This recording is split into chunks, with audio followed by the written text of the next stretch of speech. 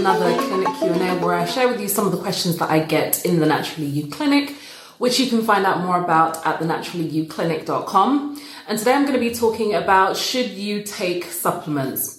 So there's a few things that I just want you to kind of think about when you make the decision as to whether you're going to take supplements or not. The first thing that I want to make very clear is that as a nutritionist, my stance on this is that you should never aim to use supplements to replace a healthy diet. Even when you're taking meal replacement drinks, those are normally only meant to be for, a particular time, or for you to reach a particular kind of health goal. Maybe you're fasting, maybe you're trying to lose weight. But it's not a long-term solution to replace the nutrient profile that you get, the complete nutrient profile that you get from whole foods in their natural state with a processed form of a supplement. Even if it is like a meal replacement drink that says it's got all of the, nutrients in it. The other thing to consider is there's a big difference between an isolated vitamin or mineral or nutrient and a whole food supplement. So when I speak about things like CMOS, that can be something that some people would refer to as a supplement, but really it's a food. So when some of my clients are deficient in certain nutrients, I will recommend them CMOS as a way to increase their nutrient level. But because it's an actual food, it's got a whole host of other nutrients in it because it's a whole food in its natural state. And sometimes you will get supplements or things that are called supplements, which are actually just a combination of whole foods that are combined together. So some green powders are just actually a load of green, plants and herbs and sea vegetables that have been powdered down, and they are called a supplement. And depending on the amount of processing that those foods have gone through, then most of the time they're minimally processed, so they retain a lot of their nutrients. But it is still worth making that distinction between whole foods, or supplementing your diet with whole foods, whole superfoods they're sometimes called, and isolated vitamins and minerals. So when you buy a vitamin D supplement, for example, it's different. The vitamin D levels that you're going to be getting from a vitamin D supplement, which is normally a synthetic form of vitamin D that's been isolated into a capsule or a tablet, is gonna have a different impact on your body. Your body's going to absorb that differently than the vitamin D that you would get from egg yolks or mackerel or, other foods, or the sunlight, because there's also the consideration that sometimes, especially with things like vitamin D, the way that you absorb them. So things like magnesium is normally best absorbed through food and actually transdermally through your skin. It's really absorbed quite well through your skin. So using magnesium oil sprays, there's a sister called Morgan Genius, Sophia from Morgan Genius, who's got a really good range of magnesium, and a lot of it is transdermal. So it's the salts, it's the sprays, it's the oils, and that's a really good way of absorbing it. And then with vitamin D, if you're a person of color and you've got an abundance of melanin, then the best way for you to get your vitamin D as opposed to getting it supplementally is through sunlight, is exposing your skin to sunlight for about 20 minutes a day, and then making sure you don't wash your skin for about 20 minutes after that sun exposure so that your body has an opportunity to absorb it. So that's the first thing to mention. The other consideration when you're looking at supplements is, now again, even when we are focusing on getting most of our nutrients through the food, the consideration is that modern farming practices have depleted a lot of the nutrients in the soil. So unless you're getting your food from a sustainable farmer or an organic farmer, the nutrients available in the soil that would have nourished that plant and therefore nourished the food that grows from that plant isn't always going to be as beneficial, which is why, again, as a nutritionist, I fully understand that it is beneficial to add supplements to your diet to make up for the depleted soil that a lot of our fruits and vegetables are grown in.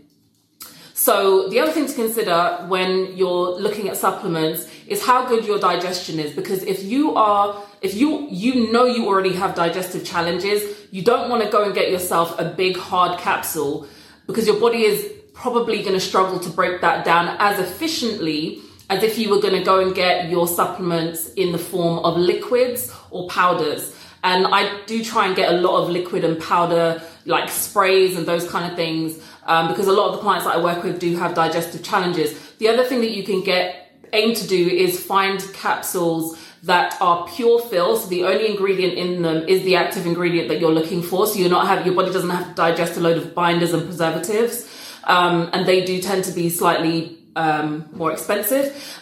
And the other thing that you can do is to make sure you're getting a vegan capsule, because again, they just tend to be easier to break down. The protein starch ones or the HMPC ones just tend to be a bit easier to break down than some of the others. The other thing that you want to take into consideration, if you are supplementing with things like fish oils and oils in general, oils can be, when they're taken out of their natural state, whether that's extracted from a nut or a seed or a fish liver, wherever they're taken from, they tend to be protected when they're in their natural protection, whether it's like the shell of the seed or the nut or whatever it is.